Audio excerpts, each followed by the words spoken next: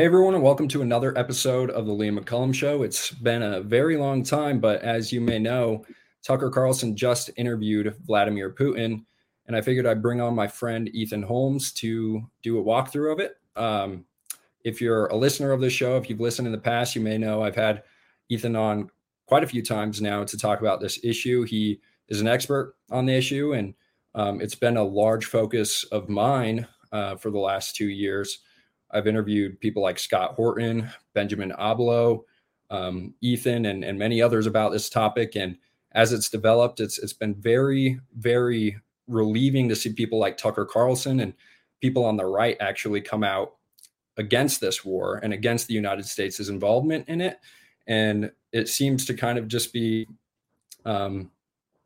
it seems to be losing all, steam as people are saying that in Ukraine, there's divisions within the government, things like that. And I think with the release of Tucker's interview here, we're going to start to see people calling for a complete end to the war.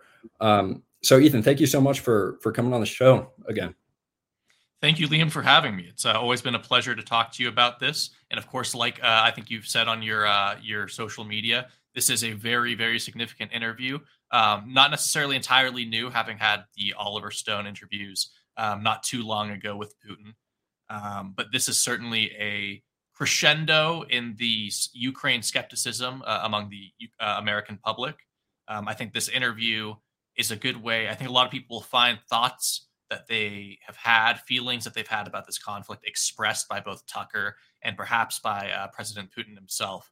And so I'm excited to do this breakdown with you and, see what this little gem has to offer us. Now, I have not watched the interview, and you have, and you recommended that we actually skip through the beginning here because there's quite a bit of history that he gets into.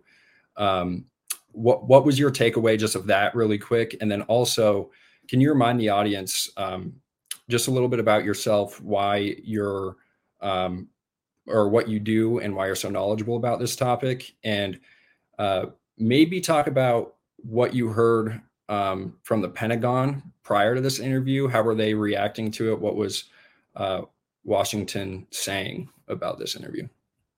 Absolutely. Well, I'll kind of weave several of those questions together here and start with the fact that previously on your podcast, we've talked a lot about Russian history, Ukrainian history, the history of Eastern Europe, and kind of Western civilization in general as it relates to that sphere. And Putin did the same exact thing that we did in our early episodes. And we started delving into this issue and talking about it by starting with the history dating back not just decades, but hundreds of years. Thousands of years even back into the history of Eastern Europe. And sometimes, from the American perspective, that might seem like a lot to take in. And that's kind of exactly what we saw with Tucker and Putin in the first 30, 40 minutes of the interview, was Tucker was just having to soak in hundreds and hundreds of years of history and nuance, try and separate, fact from potential fiction, paint a clearer picture in his own mind of how exactly we've landed ourselves in this situation. Right. Not only how did Russia and Ukraine come into this conflict with one another, but how did the US and other Western powers get drawn in as well? And so I definitely recommend people who are unfamiliar with that history to go back and watch that. I myself, like Liam asked me to mention, I have a degree in Russian and political science from the University of Montana, a really standout Russian and Russian history department there at the University of Montana. I got to give them a lot of credit because I think they're underrated out there. But if you haven't taken university level courses, done independent studies on the history of this conflict in Eastern Europe in general, it's a great lecture from Professor Putin, so to speak. And he really lets his touchatism out there. There's been the Pentagon reports, questioning whether perhaps he has Asperger's or something. And the evidence of a 30-minute rant that he prefaces, it's only going to be like 30 seconds to a minute. But then he just goes off and won't even let Tucker get a question in there. But I believe we're going to skip past that at least and go right into kind of the meat and potatoes of the interview about where things stand more currently. Yeah, absolutely. And really quick, I am curious. So you cover Russian news every day and U.S. news every day and the relationship between the two countries. it was fascinating watching the reaction to just the news that Tucker was going to interview Vladimir Putin. Apparently, the EU announced that they were considering sanctions on Tucker. So I'm wondering, when you were listening in on the Pentagon spokesperson, or when you were in the press room, what were people saying? Well, one thing that actually surprised me was that there wasn't a more immediate preemptive pushback to the interview from officials in the Biden administration. Of course, as you said, a lot of the mainstream media was getting really up in a frenzy about it, really pushing back against it. But surprisingly, the White House and the Pentagon really kind of stayed on the safer end of things and almost didn't want to touch it at all, which might be revealing in and of itself. The White House, I think it was John Kirby, said, don't take it all that seriously. We all kind of know what to expect from an interview like this. But overall, I was actually surprised that we didn't see more preemptive pushback from the Biden administration. That is not to say that it was lacking because of the mainstream media, who really, they had a point. They have been requesting an interview like this for a long time, probably, but there's a reason they haven't been granted it. And there's a reason that they're jealous that it's Tucker of all people getting to do it. Yeah. Yeah, you mentioned that I pointed out on Twitter that this reminded me of Oliver Stone. I think that this is probably up there with Oliver Stone's interview as the most important interview of the 21st century thus far.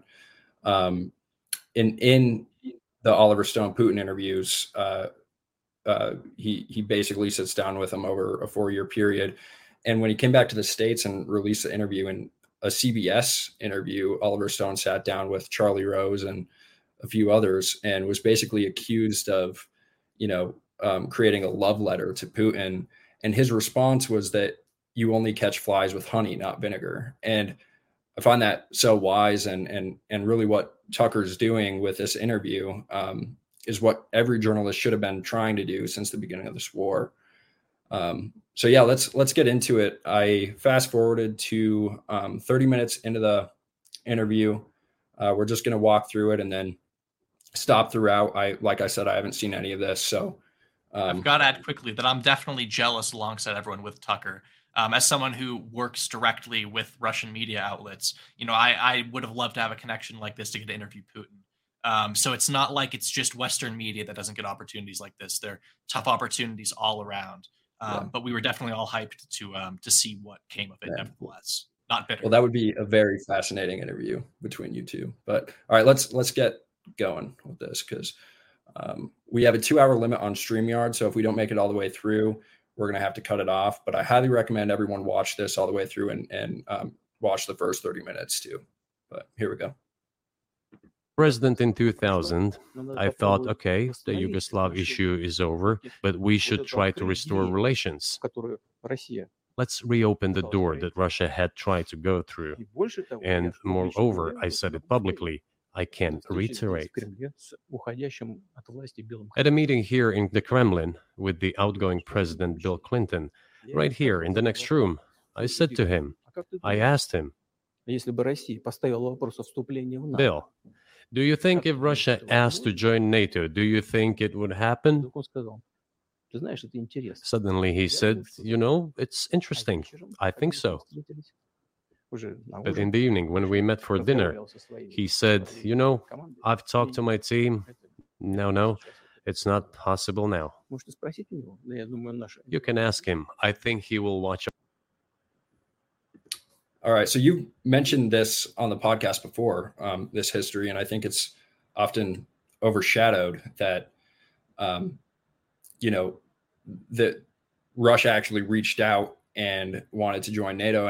And I think if you steelman the argument for NATO, it's this idea that if you can get everyone involved in this kind of fraternal organization, you're less likely to have war within Europe. Because if they're all within an alliance, you won't have wars among those countries. It's the same argument with having like the federal government, a federalist system, as opposed to the Articles of Confederation. I think that's the steelman argument. So theoretically, you would want Russia to be a part of that organization if you want to have world peace, in my mind. So I'm wondering what you think of that. Yeah, I think that moment right there and him recounting that story with Bill Clinton is a really key moment that he continually brings up throughout the interview. This idea of Russian joining a larger Western involved security structure. So like you said, we've brought this up in interviews before because Putin has brought it up in interviews before, where he and Bill Clinton discussed and initially seemed pretty open to the idea of Russia trying to gain entry into NATO or another similar joint security coalition for the purposes of the internal benefits more than any external projection benefits that come from a military alliance. Like you said, the real benefit of the whole relationship and dynamic being that it prevents conflict among members, not just with members and outside forces and entities.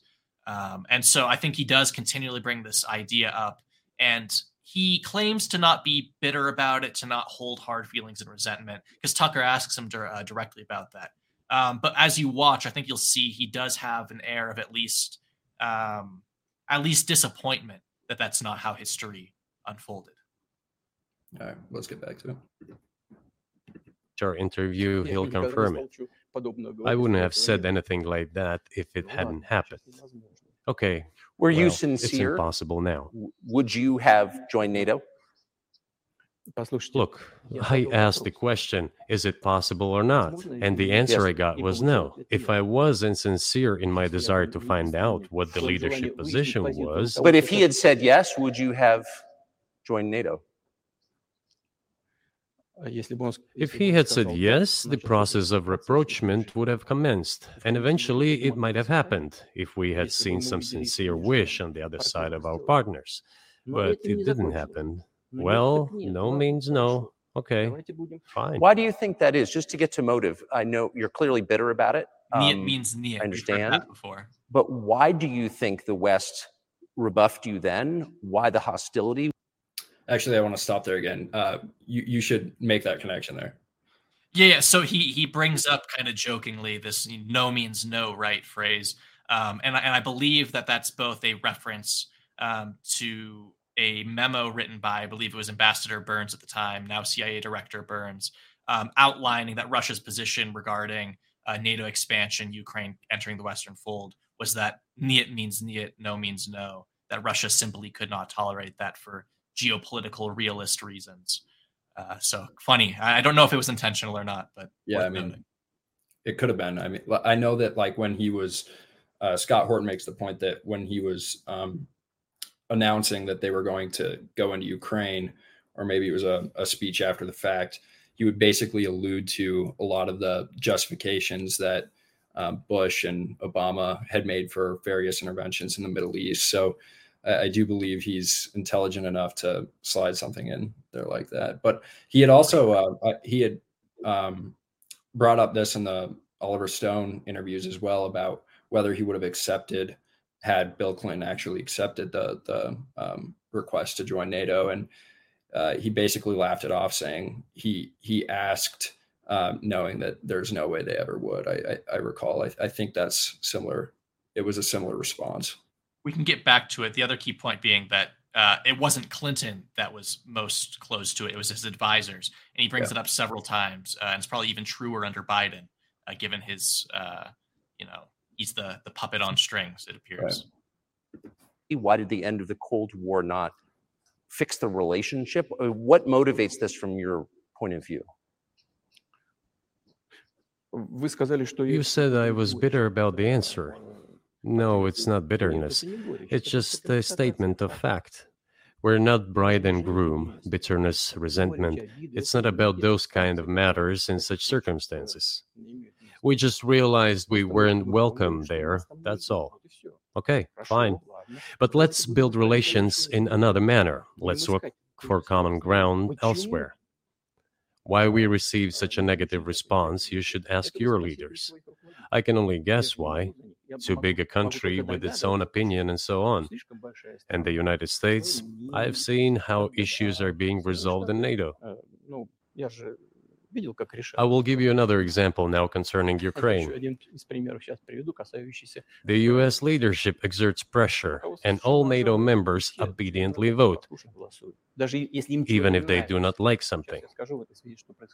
Now, I'll tell you what happened in this regard with Ukraine in 2008, although it's being discussed. I'm not going to open a secret to you, say anything new. Nevertheless, after that, we tried to build relations in different ways. For example, the events in the Middle East, in Iraq. We were building relations with the United States in a very soft, prudent, cautious manner. I repeatedly raised the issue that the United States should not support separatism or terrorism in the North Caucasus. But they continue to do it anyway. And political support, information support, financial support, even military support came. I think this is a really important moment to note here. Thank you. I'm glad you paused it. Because Scott Horton actually was the first person to turn me on to this little line of knowledge about the U.S. support for separatist militant groups in the North Caucasus regions there in Russia. A lot of those groups had ties to, groups that the U.S. was claiming to fight, like Al-Qaeda, groups that presumably the U.S. and Russia were jointly taking on, kind of like they jointly took on ISIS when that emerged. And so that's something that I think also really goes underviewed when people are doing the historical overview of the situation, was the U.S. actively supporting these militant, separatist, violent groups, extremist groups in some cases in Russia. So it's interesting. It doesn't get brought up much, but I'm glad he mentioned it here. Yeah, definitely. From the United States and its satellites for terrorist groups in the Caucasus. I once raised this issue with my colleague, also the President of the United States. He says, "It's impossible. Do you have proof?" I said, "Yes." I was prepared for this conversation, and I gave him that proof. He looked at it, and you know what he said? "I apologize, but that's what happened." I'll quote. He says, "Well, I'm gonna kick their ass." We waited and waited for some response. There was no reply. I said to the FSB director, "Write to the CIA, what is the result of the conversation with President?" He wrote once, twice, and then we got a reply. We have the answer in the archive. The CIA replied, "We have been working with the opposition in Russia. We believe that this is the right thing to do, and we will keep on doing it." Just ridiculous. Well, okay. We realized that it was out of the question. Forces in opposition to you. So you're saying the CIA is trying to overthrow your government? Of course, they meant in that particular case the separatists, the terrorists who fought with us in the Caucasus. That's who they called the opposition. So now, on this point, I know in the past he's talked about some of the terrorist attacks that happened within Russia because of U.S. support for certain groups or alleged support for certain groups. Is this what he's alluding to? I know that there's like the school bombing and the hospital bombing. Yeah, so after the fall of the Soviet Union, there's all these small, both Soviet republics and these other internal, often ethnically rooted divisions within the now independent Russian Federation. And so you had the wars there, mainly in Chechnya, there in the North Caucasus region. And their independence and separatist movement was, in some cases, fueled by radical Islamic extremism, which is where you saw lots of Chechen fighters go on to join groups like Al-Qaeda and ISIS, fighting throughout the Middle East on battlefields because they got experience there in the 90s, early 2000s, fighting with the Russian military. And there were terrorist attacks, like you said, against schools, Beslan and the Moscow theater, Moscow apartment bombings. And much like the U.S. sparked its war on terror with the 9/11 attacks, and then there's the conspiracy, was it an inside job? Did the U.S. do it themselves? There's similar conspiratorial thinking in Russian society about some of those attacks. I haven't done a super deep dive into all those, but worth noting at least that there's a big parallel between the U.S. and Russia their wars on terror. After the 9/11 attacks, fun fact, and we can move on, Putin was the very first one to call George W. Bush and offer support and condolences there as the U.S. then went on to venture into the Middle East for better or for worse. Yeah. This is the second point. The third moment is a very important one. Is the moment when the U.S. missile defense system was created. The beginning. We persuaded for a long time not to do it in the United States. Moreover, after was invited by Bush Jr.'s father, Bush Sr., to visit his place on the ocean, I had a very serious conversation with President Bush and his team. I proposed that the United States, Russia, and Europe jointly create a missile defense system that we believe, if created unilaterally, threatens our security, despite the fact that the United States officially said that it was being created against missile threats from Iran. That was the justification for the deployment of the missile defense system. I suggested working together, Russia, the United States, and Europe. They said it was very interesting. They asked me, "Are you serious?" I said, "Absolutely." Let me ask, what year was this? I don't remember. It is easy to find out on the internet when I was in the USA at the invitation of Bush Sr. It is even easier to learn from someone I'm going to tell you about. I was told it was very interesting. I said, just imagine if we could tackle such a global strategic security challenge together. The world will change. We'll probably have disputes, probably economic and even political ones, but we could drastically change the situation in the world. He says yes, and asks, "Are you serious?" I said, "Of course. We need to think about it," I'm told. I said, "Go ahead, please." Then Secretary of Defense Gates, former director of CIA, and Secretary of State Rice came in here, in this cabinet, right here at this table. They sat on this table. Me, the foreign minister, the Russian defense minister on that side. They said to me, "Yes, we have thought about it. We agree." I said, "Thank God, great, but with some exceptions." So twice you've described U.S. presidents making decisions and then being undercut by their agency heads. So it sounds like you're describing a system that's not run by the people who were elected, in your telling. That's right. That's right. In the end, they just told us to get lost. I'm not going to tell you the details because I think it's incorrect. After all, it was confidential conversation. But our proposal was declined. That's a fact. It was right then when I said, "Look, but then we will be forced to take countermeasures. We will create such strike systems that will certainly overcome missile defense systems." The answer was, "We are not doing this against you, and you do what you want," assuming that it is not against us, not against the United States. I said, "Okay, very well." That's the way it went. And we created hypersonic systems with intercontinental range, and we continue to develop them. We are now ahead of everyone, the United States and the other countries, in terms of the development of hypersonic strike systems, and we are improving them every day. But it wasn't us.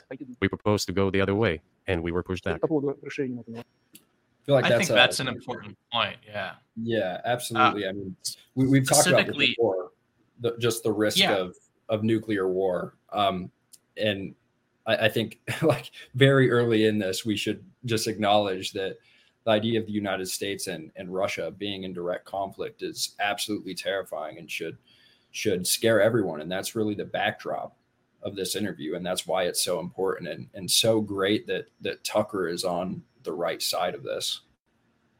Absolutely. You know, there's something to be said about not looking at global geopolitics and foreign affairs like it's a Marvel movie, right? Like a lot of people are viewing, you know, Ukraine as sort of the ultimate protagonist and Russia sort of the ultimate evil. You know, the U.S. is this, you know, protector, defender, ally.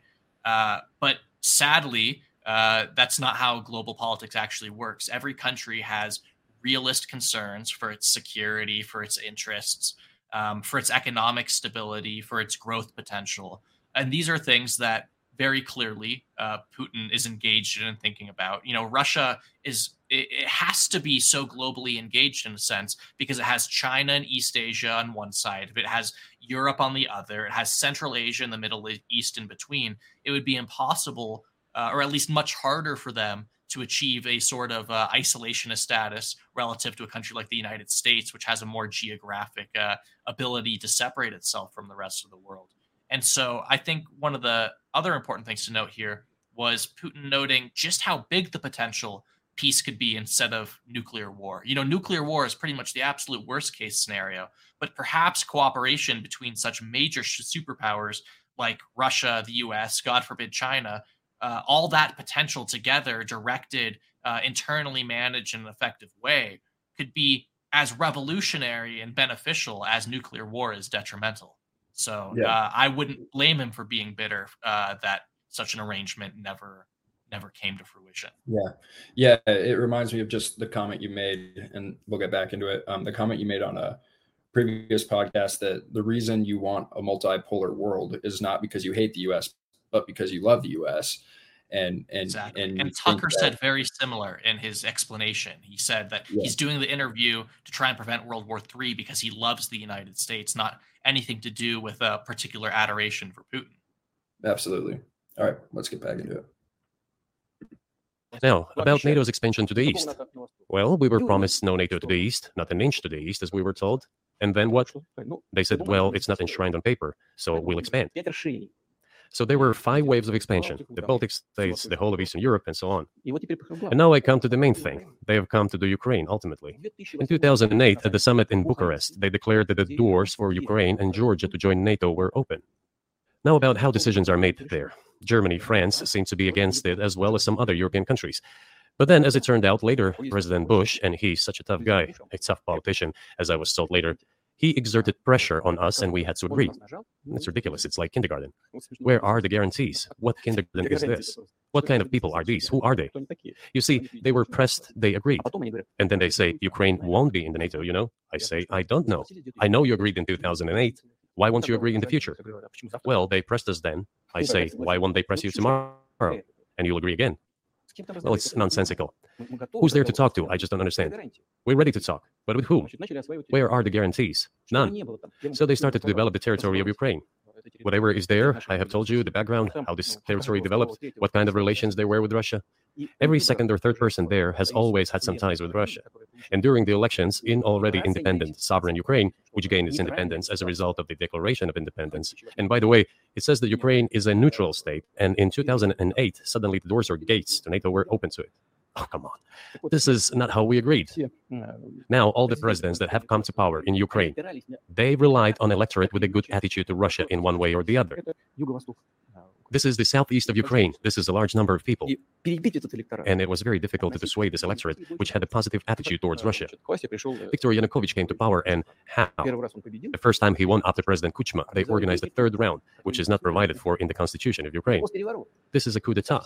Just imagine, someone in the United States wouldn't like the outcome. In 2014?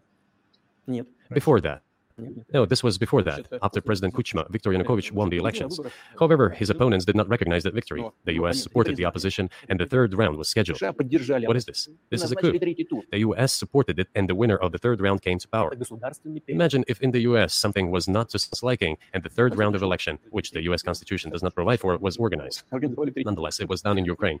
Okay, Viktor Yushchenko, who was considered a pro-Western politician, came to power. Fine, we have built relations with him as well. He came to Moscow with visits. We visited Kiev. I visited too. We met in an informal setting. If he's pro-Western, so be it. It's fine. Let people do their job. The situation should have developed inside independent Ukraine itself. As a result of Kuchma's leadership, things got worse and Viktor Yanukovych came to power after all. Maybe he wasn't the best president and politician. I don't know. I don't want to give assessments. However, the issue of the association with the EU came up. We have always been lenient to this. Suit yourself. But when we read through the Treaty of Association, it turned out to be a problem for us, since we had a free trade zone and open customs borders with Ukraine, which under this association had to open its borders for Europe, which would have led to flooding of our market. We said, no, this is not going to work. We shall close our borders with Ukraine then. The customs borders, that is. Yanukovych started to calculate how much Ukraine was going to gain, how much to lose, and said to his European partners, I need more time to think before signing. The moment he said that, the opposition began to take destructive steps, which were supported by the West. It all came down to Maidan and a coup in Ukraine. So he did more trade with Russia than with the EU. Ukraine did. Of course. It's not even the matter of trade volume, although for the most part it is. It is the matter of cooperation ties, which the entire Ukrainian economy was based on. The cooperation ties between the enterprises were very close since the times of the Soviet Union. One enterprise there used to produce components to be assembled both in Russia and Ukraine and vice versa. They used to be very close ties. A coup d'etat was committed, although I shall not delve into details now, as I find doing it inappropriate. The U.S. told us, calm Yanukovych down and we will calm the opposition. Let the situation unfold in the scenario of a political settlement. We said, all right, agreed, let's do it this way. As the Americans requested, Yanukovych did use neither the armed forces nor the police, yet the armed opposition committed a coup in Kiev. What is that supposed to mean? Who do you think you are? I wanted to ask the then U.S. leadership. With the backing of whom? With the backing of CIA, of course. The organization you wanted to join back in the day, as I understand. We should thank God they didn't let you in. Although, it is a serious organization. I understand. My former vis-a-vis. Wow. I can't believe he called that out. Yeah, we definitely got to at least give a shout out to that he's calling out Tucker for wanting to have worked with the CIA. Also not blaming him. It's not like Putin has room to talk as a former intelligence officer himself there for the Soviet Union. But still very funny that he dug into that. And I think earlier he also mentioned, he was giving details about Tucker's background, like that he studied like history in college and stuff, just these little factoids. And it definitely gives you the sense that someone gave Putin a little background sheet on Carlson before he ever took the interview, as would be expected. He's like, hey, we looked into you before this. Yeah. Also, interesting that he directly names the CIA as the backer of the political instability and regime change there in 2014 in Ukraine, because that is what I think he's ultimately going to cite here as the primary kind of inflection point at which he decided that conflict may be unavoidable. Yeah, it's very interesting. I just finished The Devil's Chessboard by David Talbot about Alan Dulles, the longest serving director of the CIA. And it goes a little bit into, Iran and the revolution in 1953. And just like as you learn more about the tactics that were used in dividing countries, that they would have like protesters posing as one side and then protesters posing as the Muslims, and but they're all like CIA agents trying to like get these sides riled up. It appears like this same strategy is just repeated over and over again, whether it's in Guatemala or more recent revolutions like in the Middle East. And then, all the signs are there in Ukraine. We can always, I might, preview kind of what he said here in case we need to skip ahead at all for the sake of time. But he does mention specifically that there wouldn't have been necessarily the problems that there were if it had been just a natural sort of truly democratic process in Ukraine that overthrew to a pro-Western and pro-EU government. It was the fact that it was so blatantly and needlessly, bloodily overthrown that really prompted Russia to, in its mind, justifiably intervene in Crimea and the Donbass, because there were civilians and law enforcement killed there in the Maidan revolution. We look at something like January 6th, so incredibly big here in the U.S. as this big giant threat to democracy, and then we kind of shrug off events like this that were undoubtedly foreignly influenced. Yeah. And if people do want to get deeper into this history, on my channel, I had, like I mentioned earlier, Scott Horton has done, I think it was like a 2-hour talk at the University of Montana here. It may have been 3 hours. And that's on my YouTube channel, where he dives into the history and gives the evidence for the coup. And then we've, of course, talked about it on our interviews as well. So I highly recommend those.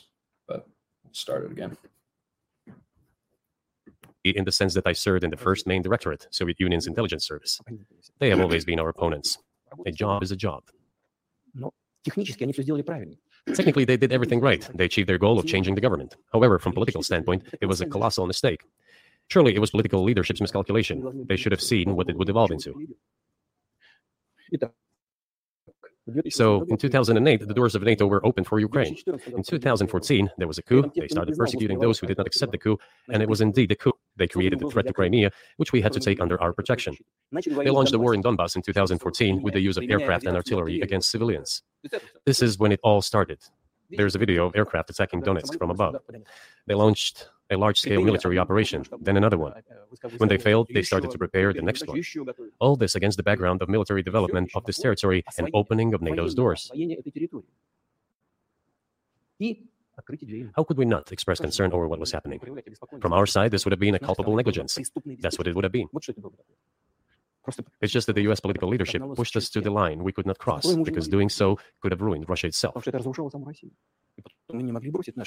Besides, we could not leave our brothers in faith, in fact, a part of Russian people, in the face of this war machine. But that was 8 years before the current conflict started. So what was the trigger for you? What was the moment where you decided you had to do this? Initially, it was the coup in Ukraine that provoked the conflict. By the way, back then the representatives of 3 European countries, Germany, Poland, and France, arrived.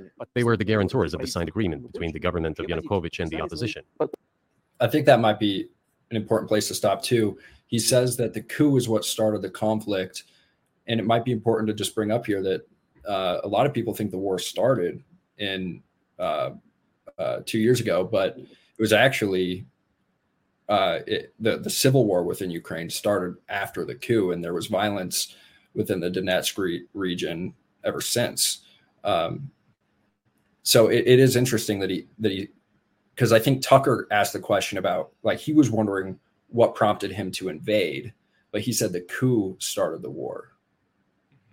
And that's really interesting, because just today, Assistant U.S. Secretary of Defense Celeste Wallander called it a re-invasion. She was along the same line of thinking that 2022 was a re-invasion in 2014, as in her mind, the very first Russian invasion.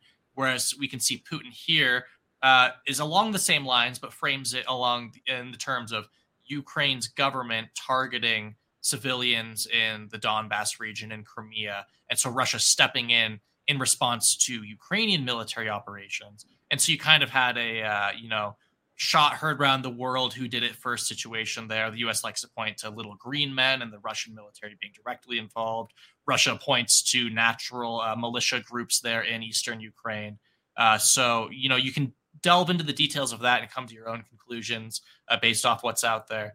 But at least here we're getting a perspective that we don't often get, and a narrative that we don't often hear, which seems to be delivered credibly. Tucker noted that it seems sincere. He's clearly passionate about Russian history and these issues, even if his perspective is influenced by being the leader of one of the countries involved.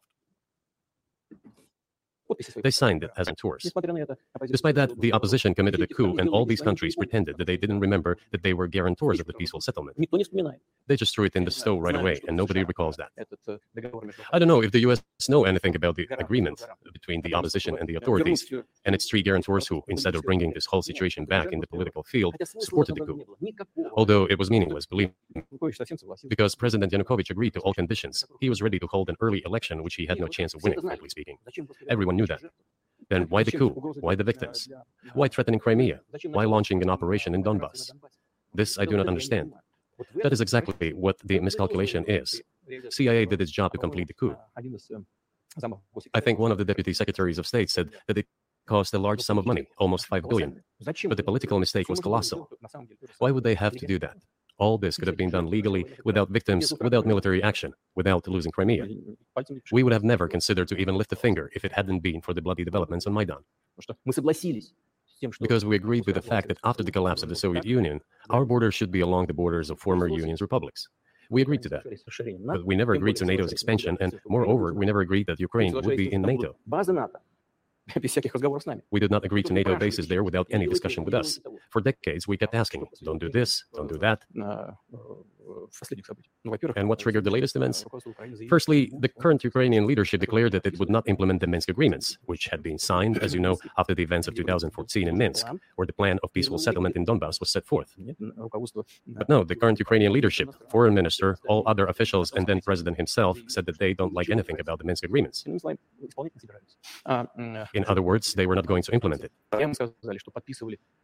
A year or a year and a half ago, former leaders of Germany and France said openly to the whole world that they indeed signed the Minsk agreements, but they never intended to implement them. They simply led us by the nose. Anyone for you to talk to? Did you call a U.S. President, Secretary of State, and say, if you keep militarizing Ukraine with NATO forces, this is going to be, we're going to act?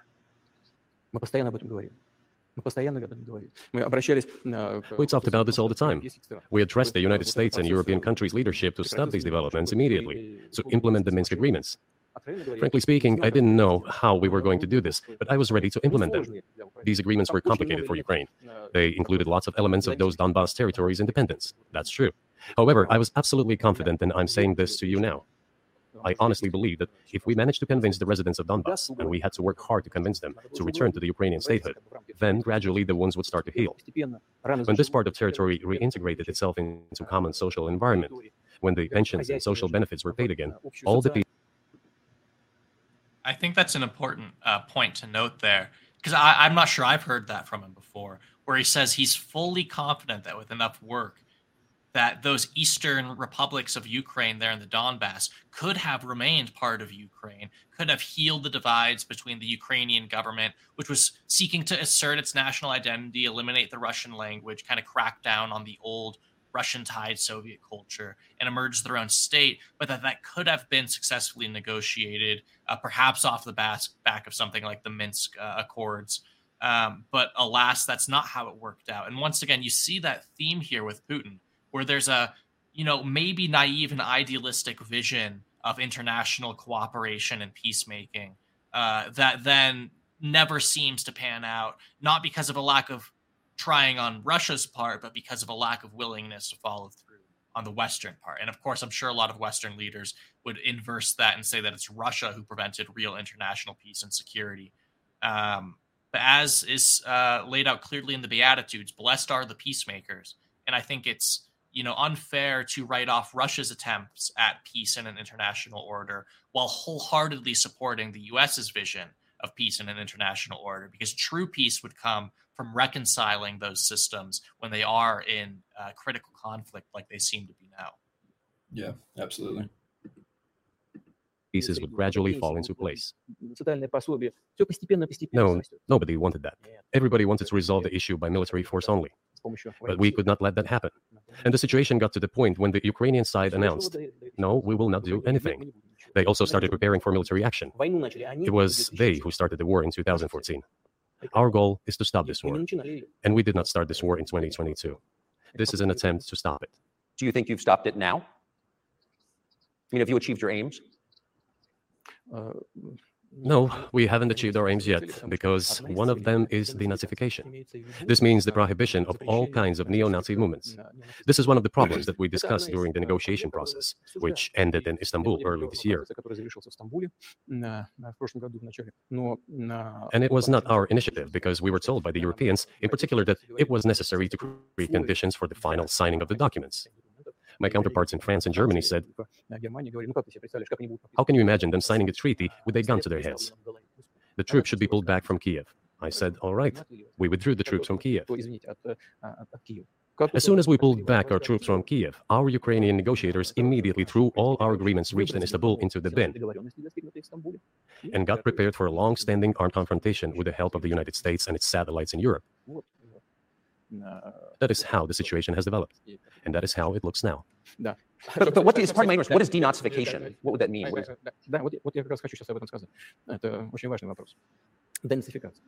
That is what I want to talk about right now.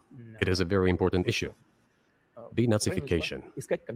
After gaining independence, Ukraine began to search, as some Western analysts say, its identity.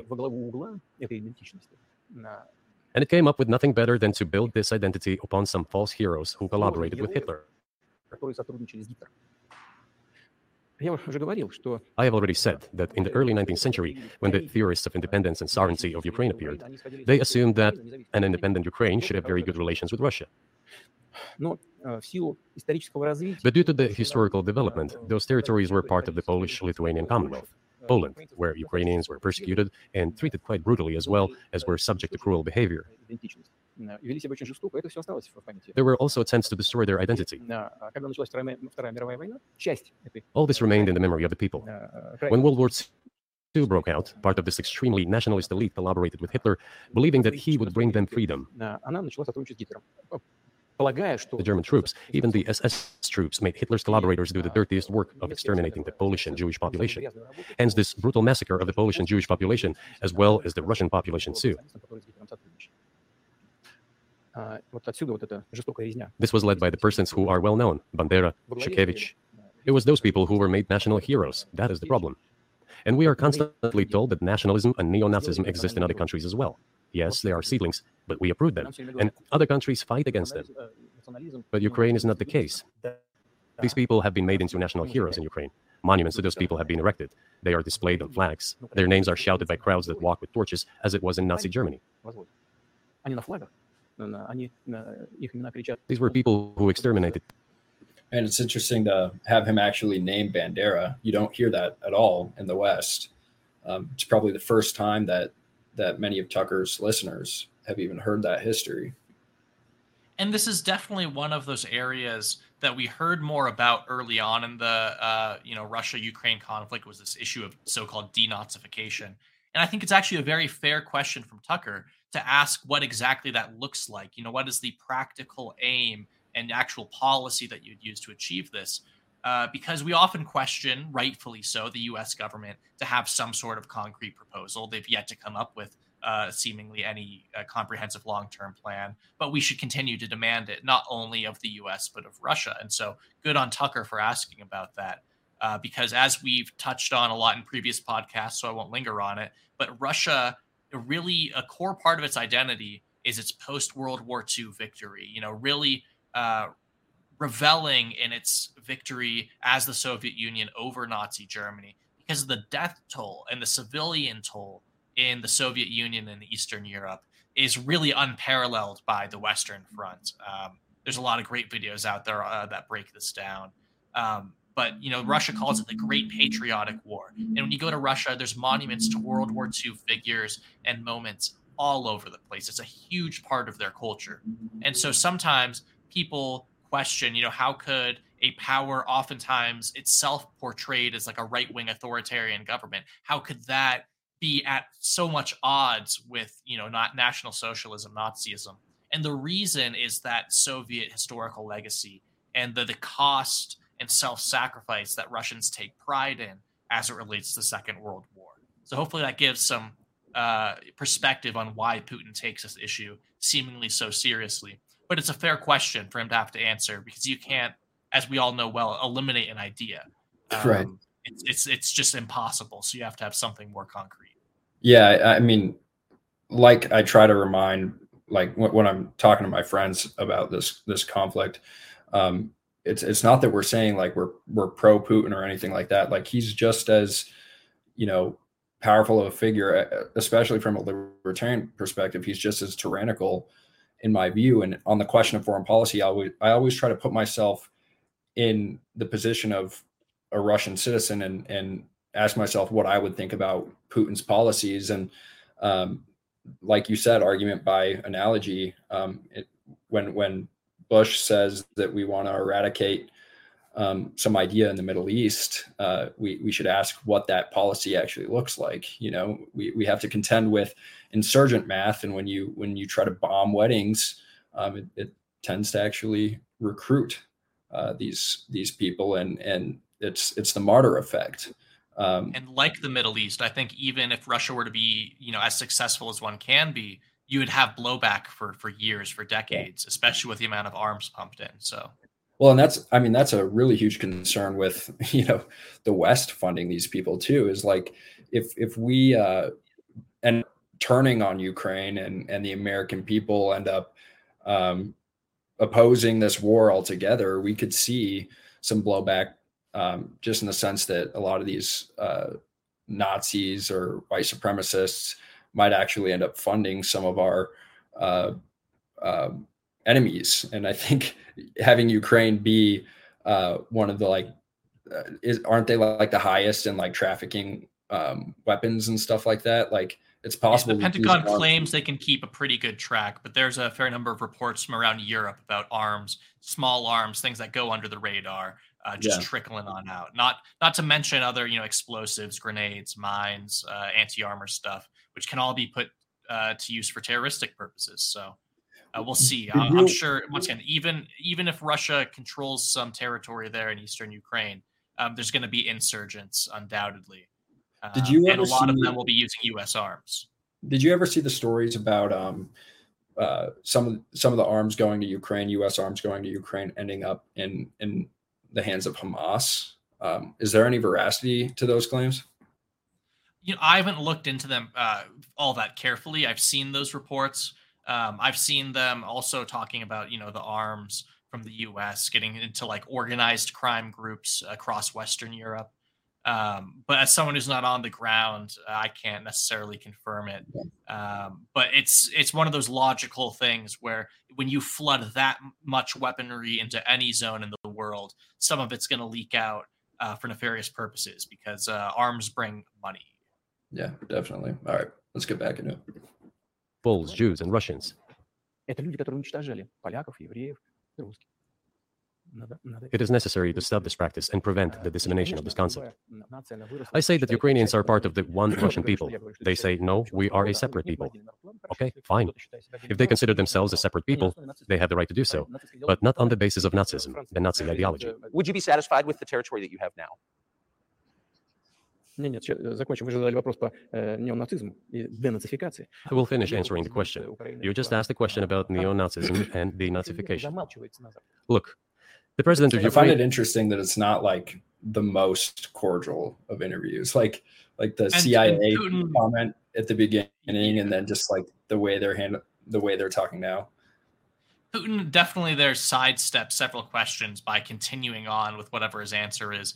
Yeah. And I'd imagine some of that, this is, KGB trained power dynamics in the conversation, him trying to keep the control and the leash on. But Tucker definitely seems to be doing, at least making an effort to push back and get some good questions in. Visited Canada. The story is well known, but being silenced in the Western countries. The Canadian Parliament introduced a man who, as the Speaker of the Parliament said, fought against the Russians during the World War II. Well, who fought against the Russians during the World War II? Hitler and his accomplices. It turned out that this man served in the SS troops. He personally killed Russians, Poles, and Jews. The SS troops consisted of Ukrainian nationalists who did this dirty work. The president of Ukraine stood up with the entire Parliament of Canada and applauded this man. How can this be imagined? The president of Ukraine himself, by the way, is a Jew by nationality. Really, my question is, what do you do about it? I mean, Hitler's been dead for 80 years. Nazi Germany no longer exists. And so, true. And so, I think what you're saying is you want to extinguish or at least control Ukrainian nationalism, but how? How do you do that? Послушайте меня. Ваш вопрос очень тонкий. Listen to me. Your question is very subtle, and I can tell you what I think. Do not take offense. Of course. Он, казалось бы, тонкий. Он очень противный, этот вопрос. This question appears to be subtle. It is quite pesky. You say Hitler has been dead for so many years, 80 years. But his example lives on. People who exterminated Jews, Russians, and Poles are alive. And the president, the current president of today's Ukraine, applauds him in the Canadian Parliament, gives a standing ovation. Can we say that we have completely uprooted this ideology if what we see is happening today? That is what denazification is in our understanding. We have to get rid of those people who maintain this concept and support this practice and try to preserve it. That is what denazification is. That is what we mean. Right. My question was a little more specific. It was, of course, not a defense of Nazis, neo or otherwise. It was a practical question. You don't control the entire country. You don't control Kiev. You don't seem like you want to. So how do you eliminate a culture or an ideology or feelings or a view of history in a country that you don't control? What do you do about that? You know, as strange as it may seem to you, during the negotiations at Istanbul, we did agree that we have it all in writing. Neo-Nazism would not be cultivated in Ukraine, including that it would be prohibited at the legislative level. Mr. Carson, we agreed on that. This, it turns out, can be done during the negotiation process. And there's nothing humiliating for Ukraine as a modern civilized state. Is any state allowed to promote Nazism? It is not, is it? That is it. Technically, the USA, First Amendment. Will there be talks, and why haven't there been talks about resolving the conflict in Ukraine? Peace talks. And it is crazy. He's really trying to push him on this, and I think like all credit goes to Tucker for. I mean, this is just like grade A journalism right here. Like he is really trying to push. It's a great line of questioning, yeah, and it's one that I don't think a lot of mainstream, CNN or MSNBC got this interview. I don't think they would push that hard on Putin in the first place, let alone on the subject of Ukrainian neo-Nazism. Tucker's bold enough to recognize that that's an issue in Ukraine, which a lot of pundits won't, but simultaneously bold enough to ask Putin a very valid, especially from a libertarian standpoint, question about how you eliminate an ideology using, states' violence. So, or at least their monopoly on violence and extended powers. When you compare this to interviews in the past, like other than Oliver Stone's, of course, with like, let's say, Charlie Rose, like Charlie Rose's interview with Putin, he's like asking him questions where it's like the implication, like the tone is he's trying to accuse him of being a dictator. And here it's like actually it's important pressure that he's putting on him. Like it's not like some narrative that he's trying to craft around Putin being like this enemy of the West who's hacking into our elections or whatever. He's like actually like, you don't even control your country. How is this policy going to be effective? He's like really hitting at the heart of the matter, I think. Absolutely.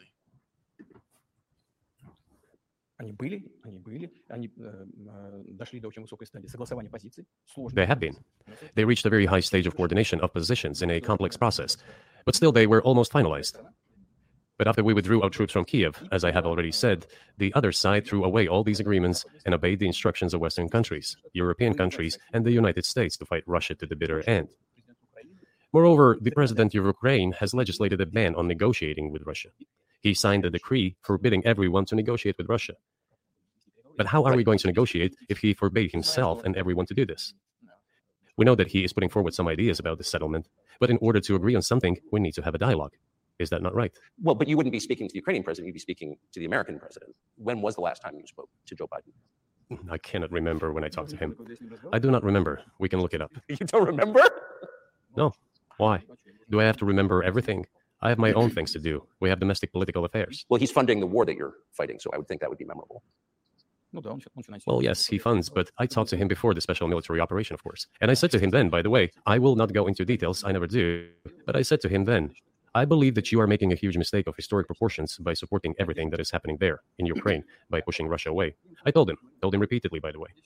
I think that would be correct if I stop here. What did he say? Ask him, please. It is easier for you. You are a citizen of the United States. Go and ask him. It is not appropriate for me to comment on our conversation. But you haven't spoken to him since before February of 2022. No, we haven't spoken. Certain contacts are being maintained, though. Speaking of which, powers not speaking. do you remember what I told you about my proposal to work together on a missile defense? Here, what was that? I said that's pretty concerning that the heads of two nuclear powers haven't spoke in 2 years. Yeah. It's such a consequential relationship for the globe that communication is the minimum we should ask for. And so I don't know if, that's both of them just having a cordial silence or one side rejecting the other's, calls. But either way, doesn't bode well for security. Yeah, I know very early on, Biden was saying things like, I don't want to talk to him right now. Like I remember seeing a clip. It was a headline where it was quoting Biden, and he said, I don't want to talk to Putin right now, as if like they're children and not global leaders. Yeah.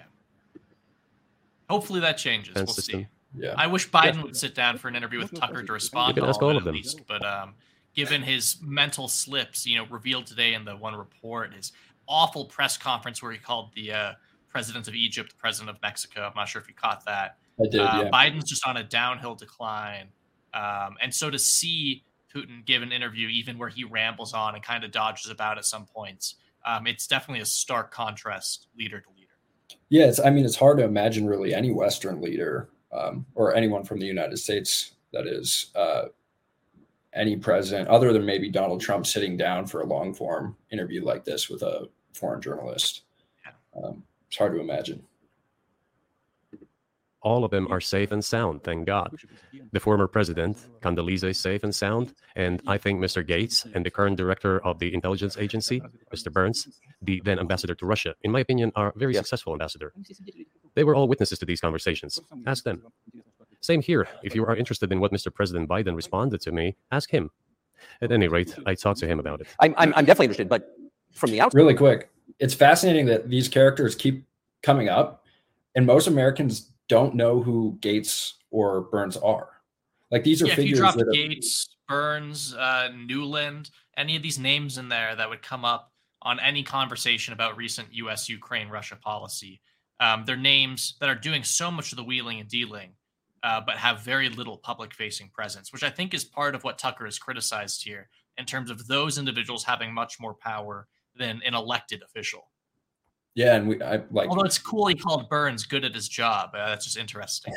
Yeah, it is fascinating. And like you said earlier, Burns, he is the author of the Niet means Niet memo, where he actually said that that Ukraine was a red line. Was it leaked in 2008 or was it written in 2008? I always forget that. I think it was written in 2008 and leaked later in WikiLeaks stuff. But I mean, like in that memo, it's proof that Burns, this character who's been around since 2008, was aware that Ukraine was a red line, and admittance of Ukraine into NATO was a red line for Russia. And here Putin is mentioning Burns and Gates and Newland throughout the entire interview thus far. Because that's something to note too. Putin's been in his role since the year January 1st, 2000, the turn of the millennium there. So that's 24 years of having been at the helm of this, as opposed to the rotating partisan cycle of U.S. Diplomatic staff. Right. And he's mentioned that in the past, that the presidents change, but the policy doesn't. I think it's actually a quote from the Stone interviews. Side, it seems like this could devolve or evolve into something that brings the entire world into conflict and could initiate a nuclear launch. And so why don't you just call Biden and say, let's work this out? What's there to work out? It's very simple. I repeat. We have contacts through various agencies. I will tell you what we are saying on this matter and what we are conveying to the U.S. leadership. If you really want to stop fighting, you need to stop supplying weapons. It will be over within a few weeks. That's it. And then we can agree on some terms. Before you do that, stop. What's easier? Why would I call him? What should I talk to him about? Or beg him for what? And what messages do you get back? You're going to deliver such and such weapons to Ukraine. Oh, I'm afraid. I'm afraid. Please don't. What is there to talk about? Do you think NATO is worried about this becoming a global war or a nuclear conflict? At least that's what they're talking about. And they're trying to intimidate their own population with an imaginary Russian threat. This is an obvious fact. And thinking people, not Philistines, but thinking people, analysts, those who are engaged in real politics, just smart people, understand perfectly well that this is a fake.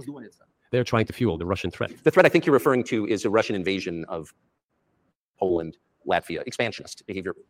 Can you imagine a scenario where you sent Russian troops to Poland? Only in one case, if Poland attacks Russia. Why? Because we have no interest in Poland, Latvia, or anywhere else. Why would we do that? We simply don't have any interest. It's just threat mongering. Well, the argument, I know you know this, is that, well, he invaded Ukraine. He has territorial aims across the continent. And you're saying unequivocally you don't.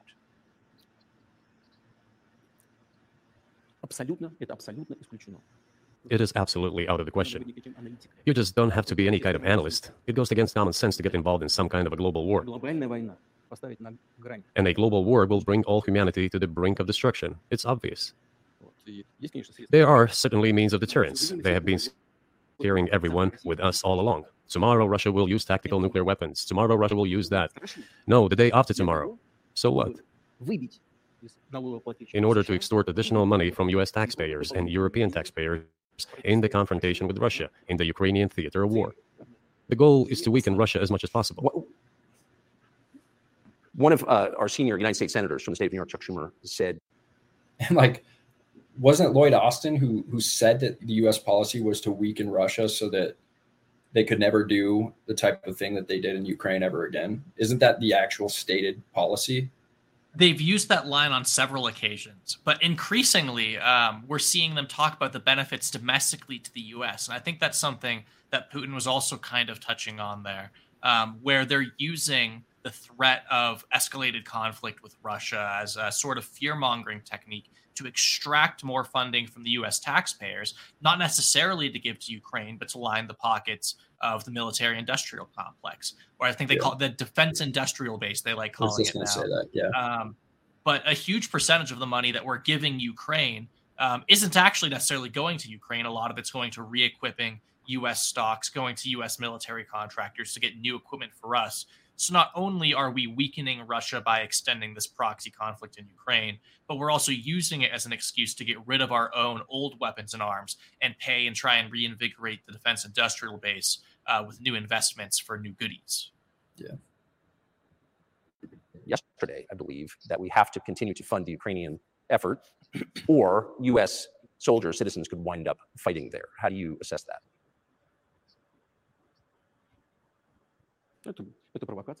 This is a provocation, and a cheap provocation at that. I do not understand why American soldiers should fight in Ukraine. They are mercenaries from the United States there. The bigger number of mercenaries comes from Poland, with mercenaries from the United States in second place and mercenaries from Georgia in third place. Well, if somebody has the desire to send regular troops, that would certainly bring humanity to the brink of very serious global conflict. This is obvious. Do the United States need this? What for? Thousands of miles away from your national territory. Don't you have anything better to do? You have issues on the border, issues with migration, issues with the national debt, more than $33 trillion. You have nothing better to do, so you should fight in Ukraine? Wouldn't it be better to negotiate with Russia, make an agreement, already understanding the situation that is developing today, realizing that Russia will fight for its interests to the end? And realizing this, actually return to common sense, start respecting our country and its interests, and look for certain solutions. It seems to me that this is much smarter and more rational. Who blew up Nord Stream? You for sure. Right. I was busy that day. Nate, do you have I did not blow up Nord Stream. Thank you, though. You personally may have an alibi, but the CIA has no such alibi. Do you have evidence that NATO or the CIA did it? You know, I won't get into details, but people always say in such cases, look for someone who is interested. But in this case, we should not only look for someone who is interested, but also for someone who has capabilities. Because there may be many people interested, but not all of them are capable of sinking to the bottom of the Baltic Sea and carrying out this explosion. These two components should be connected. Who is interested and who is capable of doing it? But I'm confused. I mean, that's the biggest act of industrial terrorism ever. And it's the largest emission of CO2 in history. Okay, so if you had evidence, and presumably given your security services or intel services, you would, that NATO, the US, CIA, the West did this, why wouldn't you present it and win a propaganda victory? In the war of propaganda, it is very difficult to defeat the United States, because the United States controls all the world's media and many European media. The ultimate beneficiary of the biggest European media are American financial institutions. Don't you know that? So it is possible to get involved in this work, but it is cost prohibitive, so to speak. We can simply shine the spotlight on our sources of information, and we will not achieve results.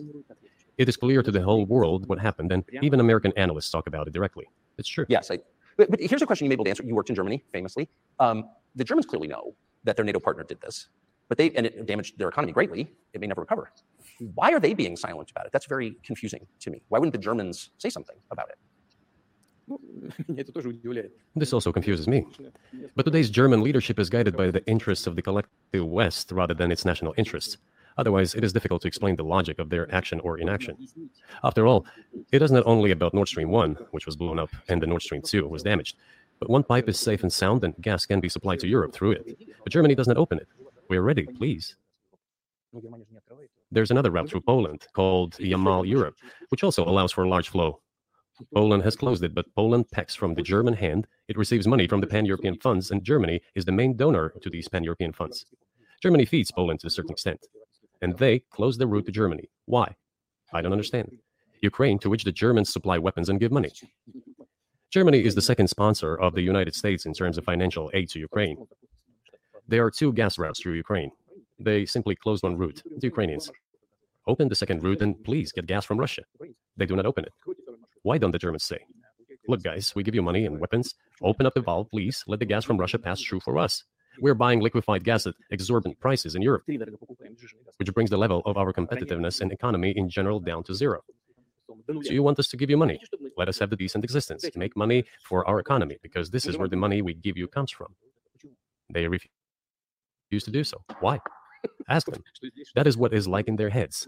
Those are highly incompetent people. Well, maybe the world is breaking into two hemispheres, one with cheap energy, the other without. And I want to ask you that. If we're now a multipolar world, obviously we are. Can you describe the blocks of alliances? Who is in each side, do you think? Listen, you have said that the world is breaking into two hemispheres. A human brain is divided into two hemispheres. One is responsible for one type of activities, the other one is more about creativity and so on. But it is still one and the same head. The world should be a single whole. Security should be shared rather than meant for the golden billion.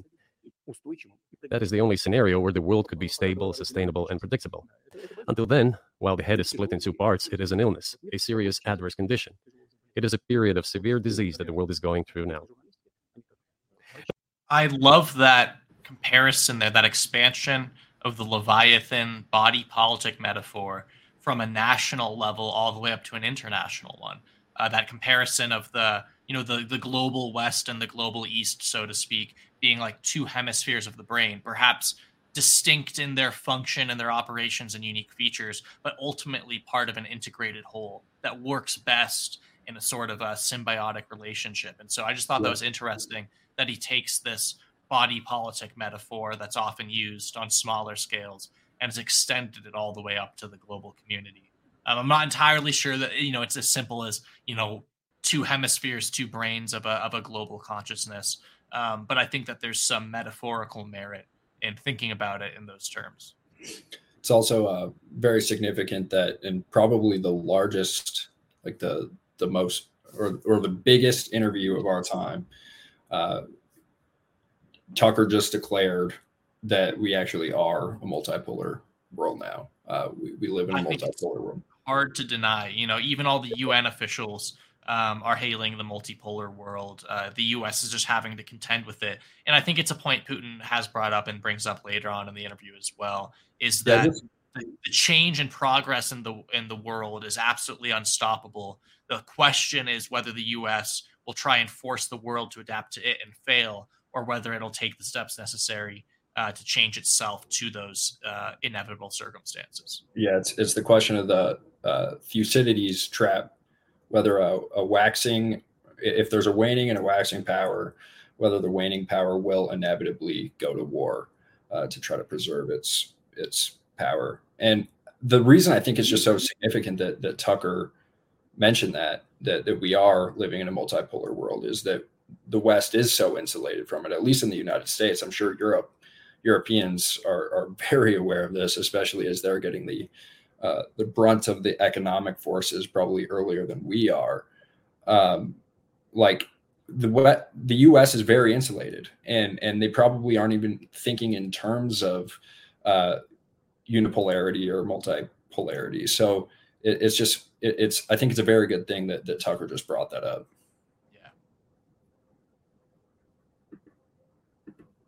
But I think that thanks to honest journalism, this work is akin to work of the doctors. This could somehow be remedied. Well, let's just give one example, the US dollar, which has kind of united the world in a lot of ways, maybe not to your advantage, but certainly ours. Is that going away as the reserve currency, the universally accepted currency? How have sanctions, do you think, changed the dollar's place in the world? To use the dollar as a tool of foreign policy struggle is one of the biggest strategic mistakes made by the US political leadership. The dollar is the cornerstone of the United States power. I think everyone understands very well that no matter how many dollars are printed, they are quickly dispersed all over the world.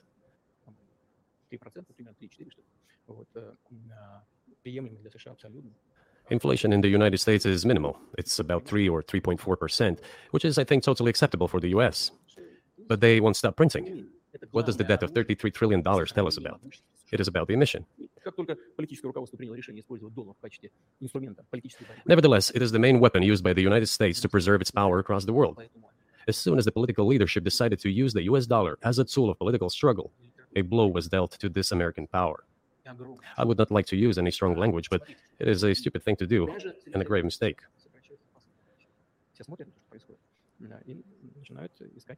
Look at what is going on in the world.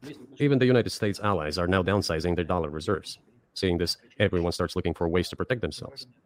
But the fact that the United States applies restrictive measures to certain countries, such as placing restrictions on transactions, freezing assets, etc., causes great concern and sends a signal to the whole world. What did we have here? Until 2022, about 80% of Russian foreign trade transactions were made in US dollars and euros. US dollars accounted for approximately 50% of our transactions with third countries, while currently it is down to 13%. It wasn't us who banned the use of the US dollar. We had no such intention. It was the decision of the United States to restrict our transactions in US dollars. I think it is complete foolishness from the point of view of the interest of the United States itself and its taxpayers, as it damages the US economy, undermines the power of the United States across the world. By the way, our transactions in yuan accounted for about 3%. Is common culture. I just wanted to stop it there for a second about the dollar. I made the point that, and it's a point that many libertarians make, that foreign policy and monetary policy is inextricably linked. And I mean, it was pretty clear after the United States placed sanctions on Russia, that people were going to move away from the dollar, and then it backfired. And it's interesting that Putin noted that, although Russia may have already been on a trajectory of increasing its trade in yuan and in rubles, that it was very, very dominant trade-wise, the dollar was in Russia, and that perhaps the U.S. actions only accelerated a process they probably would have been economically and politically better off having had play out over time. Like we said, if a multipolar world and economy is inevitable, de-dollarization to a certain extent is as well, but it's been blown out of proportion how bad the collapse is by the U.S. linking its dollar to its foreign policy blunders. Yeah, and he seemed to also be making an argument kind of similar to Bastiat, or a quote that's been attributed to Bastiat, that when goods cross borders, troops don't. And he's kind of making an argument for peace there, that the economy should be linked. So it's fascinating to hear a foreign leader make that argument. And it's also interesting to note something that he talked about earlier on this point, how a lot of the objection to the EU deal with Ukraine was that Ukraine and EU would have open trade flow. And because Russia and Ukraine have open trade flow, that it would flood Russia's market with outside European products. And so that, it's kind of a protectionist argument. I don't know if that would have collapsed the Russian economy and it truly was like an existential economic issue. But one could theorize and wonder if that trade had been allowed to open up, if indeed we had seen a giant flow of trade between Russia and Europe through Ukraine, if that would have perhaps prevented conflict, if only by tying Europe and Russia closer, even if the U.S. is kind of left out of that blossomed trade. Yeah, that's very fascinating. Yeah. Here it goes again, through an euphemistic form, but it is still the same boogeyman story. The cooperation with China keeps increasing. The pace at which China's cooperation with Europe is growing is higher and greater than that of the growth of Chinese-Russian cooperation. Ask Europeans, aren't they afraid? They might be, I don't know. But they are still trying to access China's market at all costs, especially now that they are facing economic problems. Chinese businesses are also exploring the European market. Do Chinese businesses have small presence in the United States? Yes, the political decisions are such that they are trying to limit their cooperation with China. It is to your own detriment, Mr. Tucker, that you are limiting cooperation with China. You are hurting yourself. It is a delicate matter, and there are no silver bullet solutions, just as it is with the dollar. So, before introducing any illegitimate sanctions, illegitimate in terms of the Charter of the United Nations, one should think very carefully. For decision makers, this appears to be a problem. So you said a moment ago that the world would be a lot better if it weren't broken into competing alliances, if there was cooperation globally. One of the reasons you don't have that is because the current American administration is dead set against you. Do you think if there were a new administration after Joe Biden that you would be able to reestablish communication with the US government? Or does it not matter who the president is? I will tell you, but let me finish the previous thought. We, together with my colleague and friend, President Xi Jinping, set a goal to reach $200 billion of mutual trade with China this year. We have exceeded this level. According to our figures, our bilateral trade with China totals already $230 billion, and the Chinese statistics says it is $240 billion. One more important thing, our trade is well balanced, mutually complementary in high-tech, energy, scientific research, and development. It is very balanced. As for BRICS, where Russia took over the presidency this year, the BRICS countries are, by and large, developing very rapidly. Look, if memory serves me right, back in 1992, the share of the G7 countries in the world economy amounted to 47%, whereas in 2022, it was down to, I think, a little over 30%. The BRICS countries accounted for only 16% in 1992, but now their share is greater than that of the G7. It has nothing to do with the events in Ukraine. This is due to the trends of global development and world economy, as I mentioned just now. And this is inevitable. This will keep happening. It is like the rise of the sun. You cannot prevent the sun from rising. You have to adapt to it. How do the United States adapt? With the help of force, sanctions, pressure, bombings, and use of armed forces. This is about self-conceit. Your political establishment does not understand that the world is changing under objective circumstances. And in order to preserve your level, even if someone aspires, pardon me, to the level of dominance, you have to make the right decisions in a competent and timely manner. Such brutal actions, including with regard to Russia and, say, other countries, are counterproductive. This is an obvious fact. It has already become evident. You just asked me if another leader comes and changes something. It is not about the leader. It is not about the personality of a particular person. I had a very good relationship with, say, Bush. I know that in the United States, he was portrayed as some kind of a country boy who does not understand much. I assure you that this is not the case. I think he made a lot of mistakes with regard to Russia, too. I told you about 2008 and the decision in Bucharest to open the NATO's doors for Ukraine and so on. That happened during his presidency. He actually exercised pressure on the Europeans. But in general, on a personal human level, I had a very good relationship with him. He was no worse than any other American or Russian or European politician. I assure you, he understood what he was doing as well as others. I had such a personal relationship with Trump as well. It is not about the personality of the leader. It is about the elite's mindset. If the idea of domination at any cost, based also on forceful actions, dominates the American society, nothing will change. It will only get worse. But if, in the end, one comes to the awareness that the world has been changing due to the objective circumstances and that one should be able to adapt to them in time, using the advantages that the U.S. still has today, then perhaps something may change. Look, China's economy has become the first economy in the world in purchasing power parity. In terms of volume, it overtook the U.S. a long time ago. The USA comes second, then India, 1.5 billion people, and then Japan, with Russia in the fifth place. Russia was the first economy in Europe last year, despite all the sanctions and restrictions. Is it normal from your point of view? Sanctions, restrictions, impossibility of payments in dollars, being cut off from SWIFT services, sanctions against our ships carrying oil, sanctions against airplanes, sanctions in everything, everywhere. The largest number of sanctions in the world which are applied against Russia. And we have become Europe's first economy during this time. The tools that the U.S. uses don't work. Well, one has to think about what to do. If this realization comes to the ruling elites, then yes, then the first person of the state will act in anticipation of what the voters and the people who make decisions at various levels expect from this person. Then maybe something will change. You're describing two different systems. You say that the leader acts in the interest of the voters, but you also say these decisions are not made by the leader, they're made by the ruling classes. You've run this country for so long, you've known all these American presidents. What are those power centers in the United States, do you think? Like, who actually makes the decisions? I don't know. America is a complex country, conservative on one hand, rapidly changing on the other. It's not easy for us to sort it all out. Who makes decisions in the elections? Is it possible to understand this when each state has its own legislation? Each state regulates itself? Someone can be excluded from elections at the state level. It is a two-stage electoral system. It is very difficult for us to understand it. Certainly, there are two parties that are dominant, the Republicans and the Democrats. And within this party system, the centers that make decisions, that prepare decisions. Then, look, why, in my opinion, after the collapse of the Soviet Union, such an erroneous, crude, completely unjustified policy of pressure was pursued against Russia? After all, this is a policy of pressure. NATO expansion, support for the separatists in Caucasus, creation of a missile defense system. These are all elements of pressure. Pressure, pressure, pressure. Then, dragging Ukraine into NATO is all about pressure, pressure, pressure. Why? I think, among other things, because excessive production capacities were created.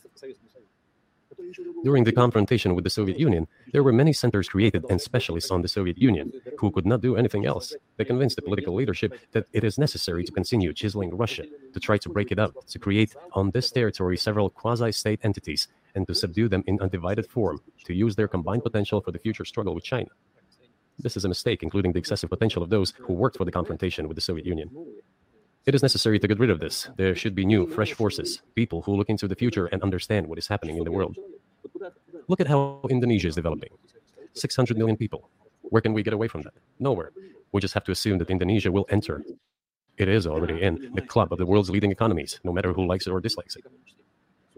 Yes, we understand and are aware that in the United States, despite all the economic problems, the situation is still normal, with the economy growing decently. The GDP is growing by 2.5%, if I'm not mistaken. But if we want to ensure the future, then we need to change our approach to what is changing. As I already said, the world would nevertheless change, regardless of how the developments in Ukraine end. The world is changing. In the United States themselves, experts are writing that the United States are nonetheless gradually changing their position in the world. It is your experts who write that. I just read them. The only question is how this would happen, painfully and quickly, or gently and gradually. And this is written by people who are not anti-American. They simply follow global development trends. That's it. And in order to assess them and change policies, we need people who think, look forward, can analyze and recommend certain decisions at the level of political leaders. I just have to ask. Oh, that's very interesting. I think there's a real difference there that a lot of American viewers might feel is refreshing, or perhaps they'll feel confused by it, which is this kind of blatant political realism or view from Putin as a self-interested leader on behalf of Russia as a country. Because when we hear a lot of our leaders, especially the figurehead ones, talk about our foreign policy, it's very much in the idealistic, idealist school of foreign policy, where their values and morals and ethics first and realist geopolitical concerns second.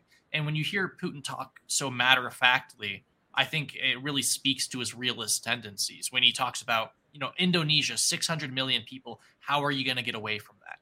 That's such like a matter-of-fact, to-the-point reality. Kind of like when he talked about so matter-of-factly about, no, well, of course, why would we get into a conflict with NATO? It's a nuclear armed power, it'd be global war. In whose interest could that possibly be? Whereas we might moralize about how there could be a scenario where that's justifiable. If it's not, in terms of very real interests, worthwhile in Putin's mind, it doesn't seem like it's something that he would ever seriously consider.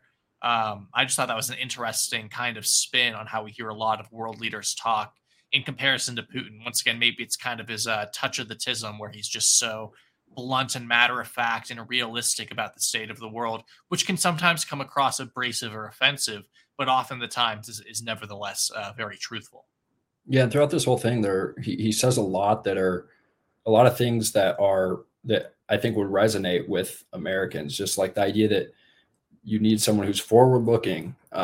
He's kind of just making it reminded me of Vivek Ramaswamy, and maybe that's because I have a bias or whatever. But like just the general idea in America, like the populist idea right now, that we need a new generation of politicians that are forward-looking, who are young, who are looking at global trends, rather than Biden, who's been in there for as long as he has and has been involved in some of the worst foreign policy decisions the last 30 years. And it may come across as, almost hypocritical from a leader of, 2 decades plus. Yeah. But once again, that doesn't make, just because someone might be hypocritical doesn't mean that what they're saying isn't true. And that's a very important thing to understand and internalize, where a lot of criticisms that Putin levies, it's oftentimes called whataboutism, where people frame it as Russia deflecting from their own problems. And in a sense, it may be, but that doesn't mean that it's not a worthwhile criticism, just because you happen to disagree and dislike the person who it's coming from for similar or connected reasons. Right. So you've said clearly that NATO expansion eastward is a violation of the promise you all were made in 1990. It's a threat to your country. Right before you sent troops into Ukraine, the Vice President of the United States went to the Munich Security Conference and encouraged the President of Ukraine to join NATO. Do you think that was an effort to provoke you into military action? I repeat once again, we have repeatedly proposed to seek a solution to the problems that arose in Ukraine after 2014 coup d'etat through peaceful means. But no one listened to us. And moreover, the Ukrainian leaders, who were under the complete U.S. control, suddenly declared that they would not comply with the Minsk agreements. They disliked everything there and continued military activity in that territory.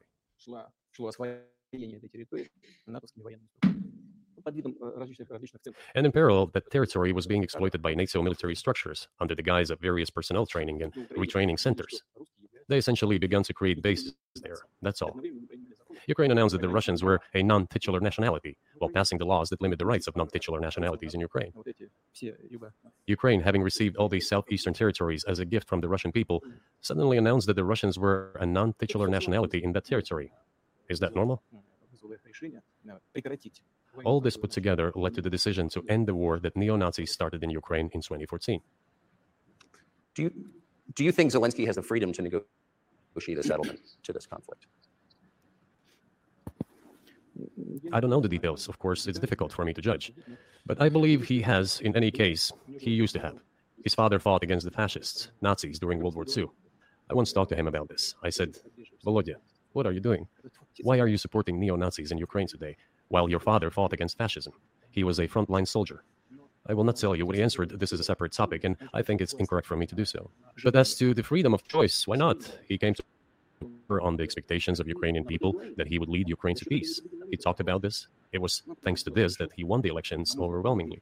But then when he came to power, in my opinion, he realized two things. Firstly, it is better not to clash with neo-Nazis and nationalists because they are aggressive and very active. You can expect anything from them. And secondly, the US-led West supports them and will always support those who antagonize with Russia. It is beneficial and safe. So he took the relevant position. So I posted about this on Twitter. If people are following me at Liam McCullum on Twitter, you could go search Hillary Clinton on my profile. So immediately after Putin invades Ukraine, Hillary Clinton goes on MSNBC and she says that the U.S. policy could be akin to funding certain groups in the Middle East to take down the Soviet Union in Afghanistan. And she says that a similar strategy can be used in Ukraine to defeat Russia here. And Scott Horton has made the point that the initial strategy in this war was actually to fund an insurgency group akin to funding, what would eventually become Al-Qaeda, the Mujahideen in the Soviet Afghan war. Russians invaded Afghanistan back in 1980. And although no country went in, they certainly had a lot of countries supplying arms and advice and even some advisors to those who were recruited to fight Russia. It didn't end well for the Russians. There were other unintended consequences, as we know. But the fact is that a very motivated and then funded and armed insurgency basically drove the Russians out of Afghanistan. Obviously, the similarities are not ones that you should bank on because the terrain, the development in urban areas, et cetera, is so different. But I think that is the model that people are now looking toward. And if there can be sufficient armaments that get in, and they should be able to get in along some of the borders between other nations and Ukraine, and keep the Ukrainian, both their military and their citizen volunteer soldiers supplied, that can continue to stymie Russia. Now, let's be clear that Russia has overwhelming military force. But of course, they did in Afghanistan as well. Hillary Clinton acknowledged that very early on in this conflict, that was the strategy. So I think he's spot on right here. I think if Zelensky were taken out, if there was a coup, you could see the United States supporting neo-Nazi insurgents. I mean, they already are with Zelensky at the head, but I think he's making a solid point here. Yeah, well, and not only was it very likely their intention to try and drain Russia by funneling resources to groups that would be militantly opposed to them, for devout ideological reasons. Those make great fighters, those make dedicated fighters. And there's also a bit of a conspiracy that it was an attempt to try and depressurize extremist right-wing sentiment in the United States, that we could get a bunch of American neo-Nazis to go and fight in Ukraine over there as a sort of a way of getting them out of the U.S. system and putting them to use on behalf of the government. Whether there's any, truth in those claims, I do not know. But like Putin mentioned, there's certainly American mercenaries fighting over there. There's a lot of paramilitary, radical, so-called neo-Nazi groups out there. And so I would not be shocked if there were indeed Americans who have been at least pushed in the direction of fighting on behalf of Ukraine because of ideological purposes. Yeah, and I think it just brings up the potential unintended consequence of this war too. I mean, we have countless examples of this, like, the creation of ISIS after all of our interventions. That was an unintended consequence. I think what we could see here is, let's say this war ends, we could see this insurgency stronger, more organized because of U.S. arms and funds. So even if this war ends now, who's to say that we wouldn't see another conflict with this insurgency if they were to happen to overthrow the Zelensky government or something like that?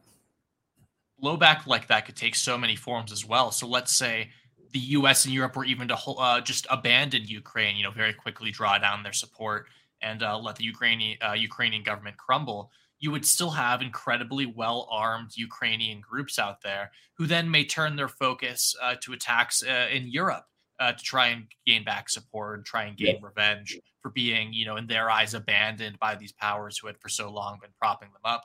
It's not out of the question that we'd see not just insurgent sort of lingering guerrilla violence going on in Ukraine proper, but spreading to other parties that were involved, even on their side, just because, kind of like the Mujahideen would turn on us eventually, even though we supported them with the very weapons that we used to support them. And so, ideologically crazed people can come up with crazy justifications to attack just about anything, even the hand that feeds it.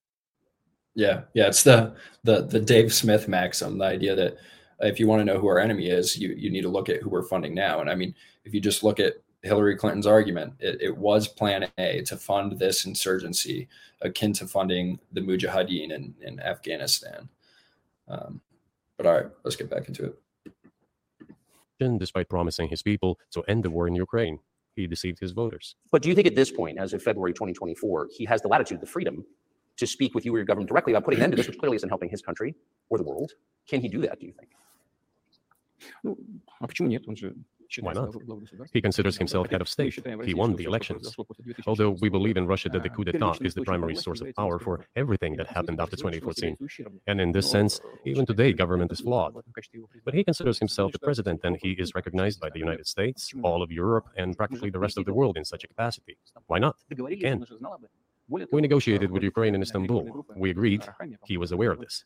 Moreover, the negotiation group leader, Mr. Arhamia is his last name, I believe still has the faction of the ruling party, the party of the president in the Rada.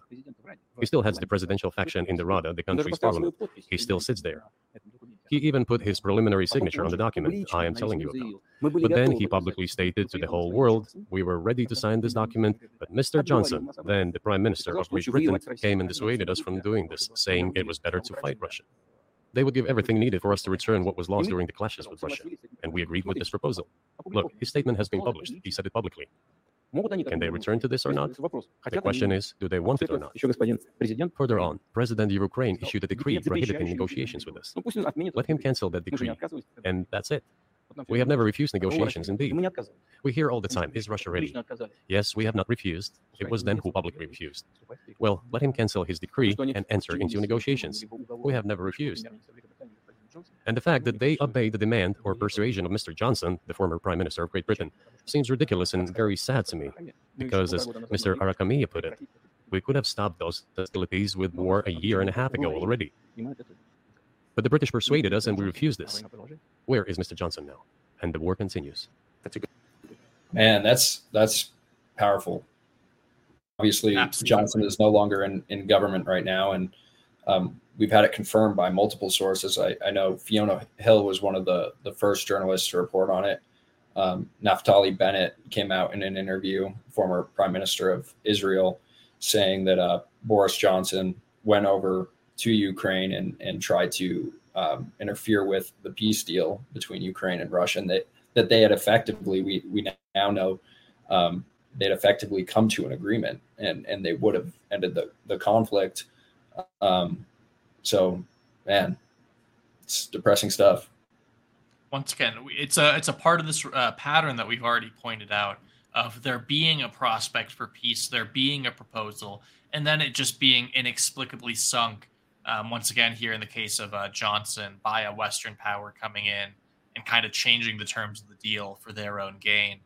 It's just unfortunate to see. And you got to imagine that doesn't reflect well upon the West in the eyes of every other country, in the Middle East and Africa and South America, that they will be a future arbiter for peace. Because, fool me once, shame on you, fool me twice, shame on me. Maybe they won't welcome in the U.S. as a mediator anymore. Yeah. Good question. Where do you think he is, and why did he do that? Hell knows. I don't understand it myself. There was a general starting point. For some reason, everyone had the illusion that Russia could be defeated on the battlefield. Because of arrogance, because of a pure heart, but not because of a great mind. You've described the connection between Russia and Ukraine. You've described Russia itself a couple of times as orthodox. That's central to your understanding of Russia. You said you're orthodox. What does that mean for you? You're a Christian leader by your own description. So what effect does that have on you? You know, as I already mentioned, in 988, Prince Vladimir himself was baptized following the example of his grandmother, Princess Olga. And then he baptized his squad. And then, gradually, over the course of several years, he baptized all the Rus. It was a lengthy process, from pagans to Christians. It took many years. But in the end, this orthodoxy, Eastern Christianity, deeply rooted itself in the consciousness of the Russian people. When Russia expanded and absorbed other nations who profess Islam, Buddhism, and Judaism, Russia has always been very loyal to those people who profess other religions. This is her strength. This is absolutely clear. And the fact is that the main postulates, main values are very similar, not to say the same, in all world religions I've just mentioned, and which are the traditional religions of the Russian Federation, Russia. By the way, Russian authorities were always very careful about the culture and religion of those people who came into the Russian Empire. This, in my opinion, forms the basis of both security and stability of the Russian statehood. All the peoples inhabiting Russia basically consider it their motherhood. If, say, people move over to you or to Europe from Latin America, an even clearer and more understandable example, people come, but yet they have come to you or to European countries from their historical homeland. And people who profess different religions in Russia consider Russia their motherland. They have no other motherland. We are together. This is one big family, and our traditional values are very similar. I've just mentioned one big family, but everyone has her own family. And this is the basis of our society. And if we say that the motherland and the family are specifically connected with each other, it is indeed the case, since it is impossible to ensure a normal future for our children and our families unless we ensure a normal, sustainable future for the entire country, for the motherland. That is why patriotic sentiment is so strong in Russia. Can I say that the one way in which the religions are different is that Christianity is specifically a nonviolent religion. Jesus says, turn the other cheek, don't kill. How can a leader who has to kill, of any country, how can a leader be a Christian? How do you reconcile that to yourself? That's a good question. It is very easy. When it comes to protecting oneself and one's family, one's homeland, we won't attack anyone. When did the developments in Ukraine start? Since the coup d'etat and the hostilities in Donbass began, that's when they started. And we're protecting our people, ourselves, our homeland, and our future. As for religion in general, you know, it's not about external manifestations. It's not about going to church every day or banging your head on the floor. It is in the heart. And our culture is so human-oriented. Dostoevsky, who was very well known in the West and the genius of Russian culture, Russian literature, spoke a lot about this, about the Russian soul. After all, Western society is more pragmatic. Russian people think more about the eternal, about moral values. I don't know, maybe you won't agree with me, but Western culture is more pragmatic after all. I'm not saying this is bad. It makes it possible for today's golden billion to achieve good success in production, even in science and so on. We've got to pause and give some respect there for sure to his Dostoevsky shout out. I think the fact that Putin shouted out Dostoevsky and not Tolstoy here means he is the definitive winner of the 19th century Great Russian Novelist Contest. So congratulations, Dostoevsky. Especially because he was asked a question about, you know, Christianity and leadership. Tolstoy probably would have been the obvious answer, especially in the context of nonviolence. But he went with Dostoevsky. And yeah, well, I'm a bigger fan of Dostoevsky, and Tolstoy came to mind when Tucker asked that question.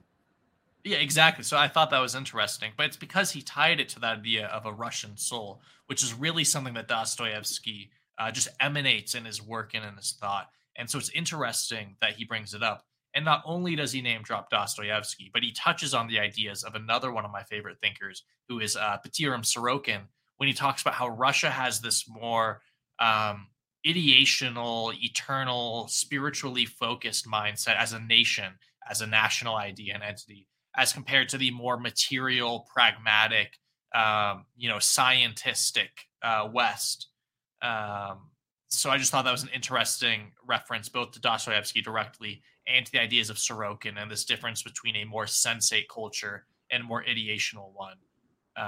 And maybe this goes back as well to that kind of left and right hemisphere of the brain / globe, that there are two complementary but distinct different mindsets and approaches to the globe and its affairs. Yeah. I was muted. I started talking when I paused the clip. But what I was saying is I have some friends who are in the Orthodox Church here. And one of my friends who I grew up with, who went to Lutheran church with me ever since high school. And he's inquiring into the Orthodox Church, and I'm seeing a lot of these arguments right now. So it's just fascinating that he would bring it up in this interview, the East-West split, because it does seem like a lot of the critiques are that the West is a lot more pragmatic in terms of religion. It's a lot more legalistic, whereas the East is thinking about these higher moral concepts. It's very interesting that he would apply that to politics as well. Absolutely. There's nothing wrong with that. I'm just saying that we kind of look the same. So do you see the supernatural at work as you look out across what's happening in the world now? Do you see God at work? Do you ever think to yourself, these are forces that are not human? No, to be honest, I don't think so. My opinion is that the development of the world community is in accordance with inherent laws, and those laws are what they are. It's always been this way in the history of mankind.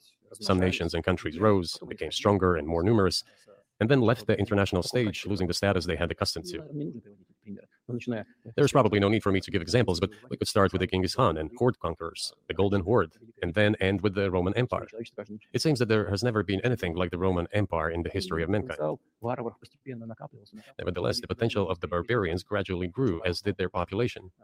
In general, the barbarians were getting stronger and begun to develop economically, as we would say today. This eventually led to the collapse of the Roman Empire and the regime imposed by the Romans. However, it took 5 centuries for the Roman Empire to fall apart. The difference with what is happening now is that all the processes of change are happening at a much faster pace than in Roman times. So when does the AI empire start, do you think?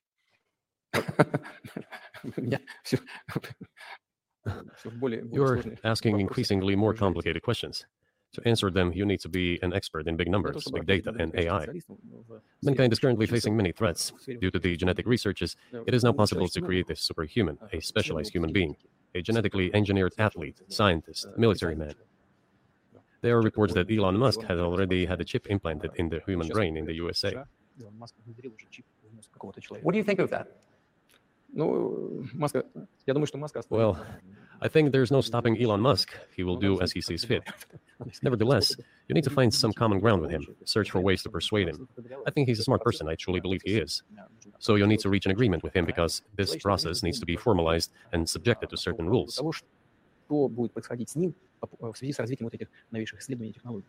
Humanity has to consider what is going to happen due to the newest development in genetics or in AI. One can make an approximate prediction of what will happen. Once mankind felt an existential threat coming from nuclear weapons, all nuclear nations began to come to terms with one another, since they realized the negligent use of nuclear weaponry could drive humanity to extinction. It is impossible to stop research in genetics or AI today, just as it was impossible to stop the use of gunpowder back in the day. But as soon as we realize that the threat comes from unbridled and uncontrolled development of AI, or genetics, or any other field, the time will come to reach an international agreement on how to regulate these things. I appreciate all the time you've given us. I'm just going to ask you one last question, and that's about someone who's very famous in the United States, probably not here, Evan Gershkovich, who's the Wall Street Journal reporter. He's 32, and he's been in prison for almost a year. This is a huge story in the United States, and I just want to ask you directly, without getting into the details of it or your version of what happened, if as a sign of your decency, you would be willing to release him to us and we'll bring him back to the United States. We have done so many gestures of goodwill out of decency that I think we have run out of them. We have never seen anyone reciprocate to us in a similar manner. However, Wow, I'm surprised he asked that. Yeah, and it was something that a lot of journalists were calling on him to ask, so I'm not shocked, but I'm definitely glad he did. But he went so far as to say that Putin, he recommended Putin give him over to Tucker and his crew so that they can bring him home. Yeah. That's how I interpreted that question, and that's very radical in and of itself. It was kind of a high pressure ask, and he kind of took a while to answer. I'm assuming the gears, the PR gears, the logistical gears were churning in his brain. But ultimately, obviously, he said that, and we can skip ahead because I know we're short on time there. We're trying to speed it up. But he goes on to say that it's a matter between the secret services, that the U.S. and the Russia are in contact about it, that it's not so simple. Tucker pushes back and says, it's not clear that Gershkovich was a spy. Putin says, well, it doesn't matter even if he wasn't part of an intelligence service. If you're a journalist seeking out covertly classified information, you're by definition committing espionage. Tucker pushes back on that and says that he's just a journalist, just a kid. And ultimately, Putin expresses optimism that he could be released, that he hopes that everything can be put right.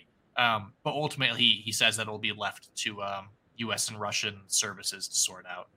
But bold of Tucker and good on him for at least trying. Yeah, I'm gonna put it on 2 times the speed and then fast forward. Got it.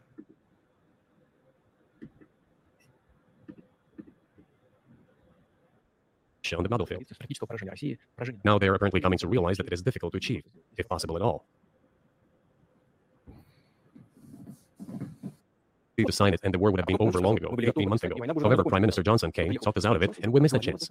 Well, you missed it, you made a mistake. Let them get back to that, that is all. Why do we have to bother ourselves and correct somebody else's mistakes? I know one can say it is our mistake. It was us who intensified the situation and decided to put an end to the war that started in 2014 in Donbass, as I have already said, by means of weapons. Let me get back to further in history. I already told you this. We were just discussing it. Let us go back to 1991, when we were promised that NATO would not expand, to 2008, when the doors to NATO opened to the declaration of state sovereignty of Ukraine, declaring Ukraine a neutral state. Let us go back to the fact that NATO and US military bases started to appear on the territory of Ukraine, creating threats to us. Let us go back to coup d'etat in Ukraine in 2014. It is pointless, though, isn't it? We may go back and forth endlessly, but they stopped negotiations. Is it a mistake? Yes. Correct it. We are ready. What else is needed? Do you think it's too humiliating at this point for NATO to accept Russian control of what was 2 years ago Ukrainian territory? I said let them think how to do it with dignity. There are options if there is a will. Up until now, there has been the uproar and screaming about inflicting a strategic defeat on Russia on the battlefield. Now they are apparently coming to realize that it is difficult to achieve, if possible at all. In my opinion, it is impossible by definition. It is never going to happen. It seems to me that now, those who are in power in the West have come to realize this as well. If so, if the realization has set in, they have to think what to do next. We are ready for this dialogue. Would you be willing to say, congratulations, NATO, you won, and just keep the situation where it is now? You know, it is a subject matter for the negotiations. No one is willing to conduct, or to put it more accurately, they're willing, but do not know how to do it. I know they want to. It is not just I see it, but I know they do want it. But they're struggling to understand how to do it. They have driven the situation to the point where we are at. It is not us who have done that. It is our partners, opponents who have done that. Well, now let them think how to reverse the situation. We're not against it. It would be funny if it were not so sad. This endless mobilization in Ukraine, the hysteria, the domestic problems, sooner or later it will result in agreement. You know, this probably sounds strange given the current situation. But the relations between the two peoples will be rebuilt anyway. It will take a lot of time, but they will heal. I'll give you very unusual examples. There is a combat encounter on the battlefield. Here's a specific example. Ukrainian soldiers got encircled. This is an example from real life. Our soldiers were shouting to them, there is no chance, surrender yourselves, come out and you will be alive. Suddenly, the Ukrainian soldiers were screaming from there in Russian, perfect Russian, saying, Russians, do not surrender. And all of them perished. They still identify themselves as Russian. What is happening is, to a certain extent, an element of a civil war. Everyone in the West thinks that the Russian people have been split by hostilities forever. No, they will be reunited. The unity is still there. Why are the Ukrainian authorities dismantling the Ukrainian Orthodox Church? Because it brings together not only the territory, it brings together our souls. No one will be able to separate the soul. Shall we end here, or is there anything else? No, I think that's great. Thank you, Mr. President. Free speech is bigger than any one person or any one organization. There it is. Wow. Well, I mean, my general takeaway is, like, this is absolutely heroic of Tucker, especially with the way he finished asking that question about taking the journalist home with him. I mean, this is absolutely the height of Tucker's career, no question.